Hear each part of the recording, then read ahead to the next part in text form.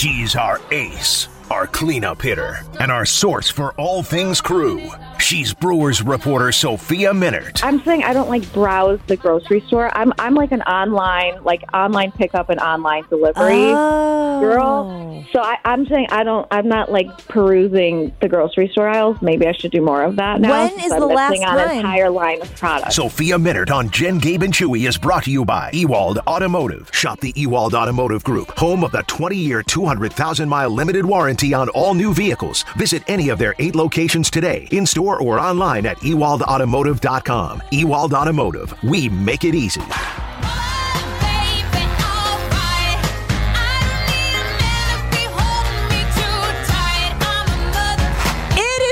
Exciting to be talking about playoff baseball and your Milwaukee Brewers with our Sophia Minnaert from Bally Sports, Wisconsin. Sophia, take me in. I know you guys have been out at the ballpark. They've got all the pageantry. I saw the big banner on the side of the building now. It's starting to be exciting. I can feel that like energy in the air as playoff baseball is upon us.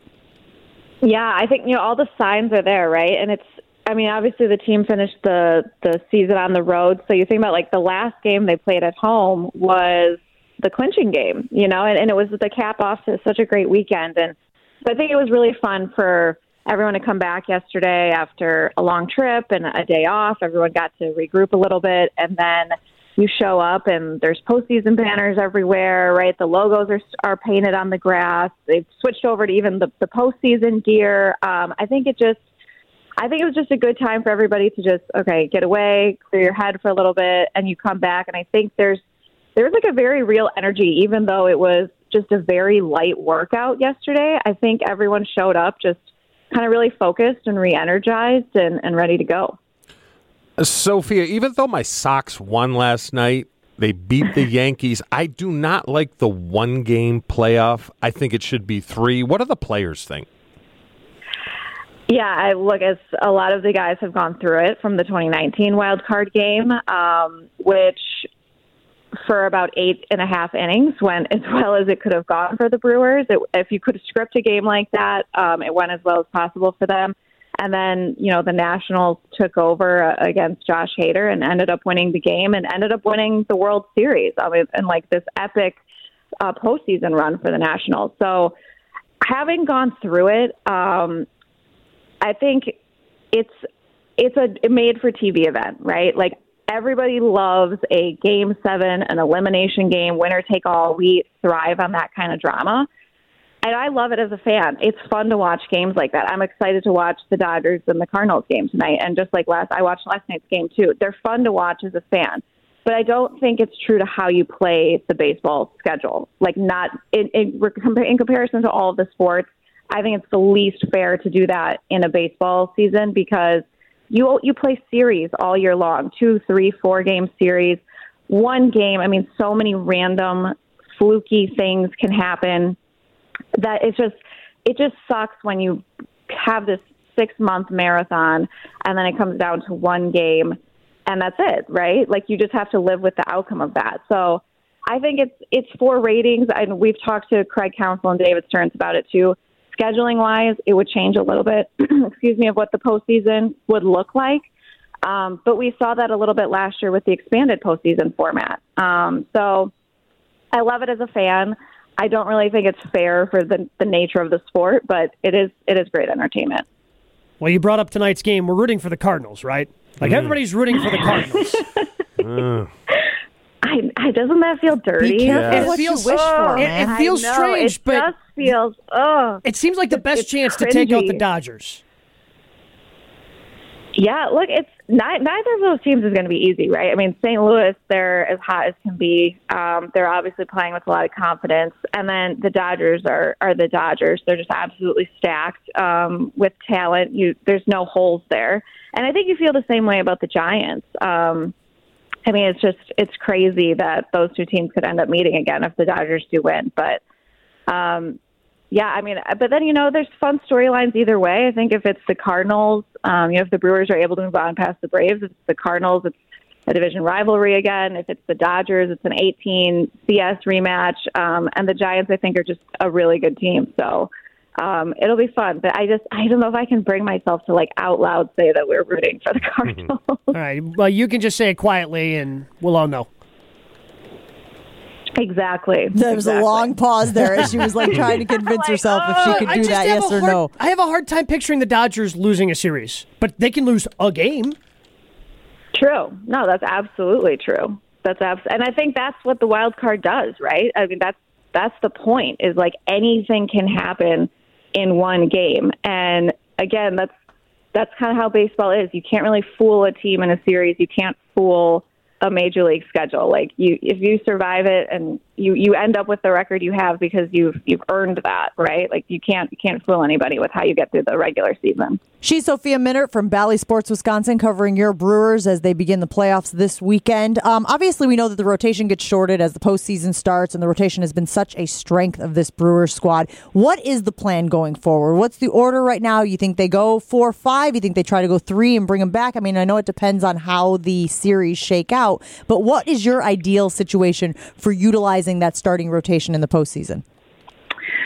Yeah, and the good news is that everyone's coming in really well rested, and it's because of the 6-man rotation, but also just how the last 2 weeks go. So we do know officially that Corbin Burnes will go game 1, Brandon Woodruff will go game 2. That's as far as they've officially announced, but it's not hard to figure out that Freddie Peralta would likely go game 3. And Corbin, his last appearance against LA was only 2 innings. Craig gave all 3 of them the option if they wanted to make that final start or not. And Corbin was the only one that said yes. And I think that's because Corbin, of the 3, is probably the most regimented in his routine. And for him, it was just important to stick to that routine. And just what he said is like, just touch the mound. Just get out there, go through it all. I think it ended up being 45 to 50 pitches for him in the 2 innings that he threw against LA. So for him, that was enough. It was going to be a short start anyway, but that's what he wanted.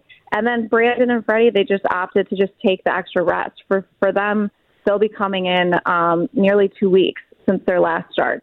So they're going to be well rested. I think you can extend them because you have 2 games. You'll have game 1 and 2 and then an off day. That's kind of the beauty of the 5-game series versus a 7-game series is you're not playing 3 in a row. You've got 2 and then the travel day. So you can extend those guys a little bit.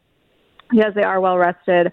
And then I think beyond that, it's going to be interesting how they structure the bullpen because we all know what Josh can do, but he has not made any multi-inning appearances this season. They've been very strict about 1-inning appearances only for Hader. And part of that was because of the other people that were involved with Brad Boxberger and Devin Williams. So it'll be interesting to see how much they're willing to deviate from that of extending Hader.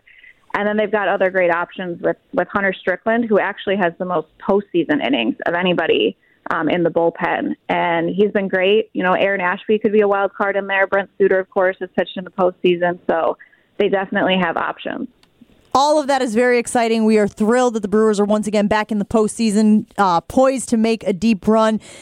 But Sophia, yeah. Antoine Jameson says he puts his socks on, then he puts his shoes on, then he puts his pants on. This is serial killer behavior, right? Like if somebody does that, and we know we've talked to you before about when you're dating guys and whatnot, if you are dating a guy and he puts his socks on, then his shoes on, then his pants on, are you out like Trout? Absolutely. I have questions. How does that happen? As a woman, I'm just thinking about jeans, joggers, leggings, all the pants you put on. There's no way that's physically possible. And also, why? I don't understand. Is there a reason for it? Well, Chewy says it's all about efficiency. He says you're already down there putting on the socks, so why then stand up, put on the pants, and then have to get back down there to put on the shoes? I've never heard of this, ever. What if you just put on the pants first, big guy? You can put on the pants first. Because the first. socks are the problem. Yeah, right. Yeah, the socks What do you mean? Whoa. In this equation, the socks, not the shoes, are the problem? You've seen my calves, right? Yeah, I have. It is so hard to pull the pants I also up saw above Jay the Williams calves drool over your calves. To put the socks on. It's just now the shoes are questionable, but I don't know. Dress pants? I mean, tall guys. Wait, have you done this? Well, Jen said serial killer, and I'm kind of. not real comfortable with You that.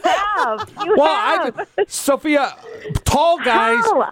Please explain this to me. tall guys can still wear pleats, right? Are pleats out?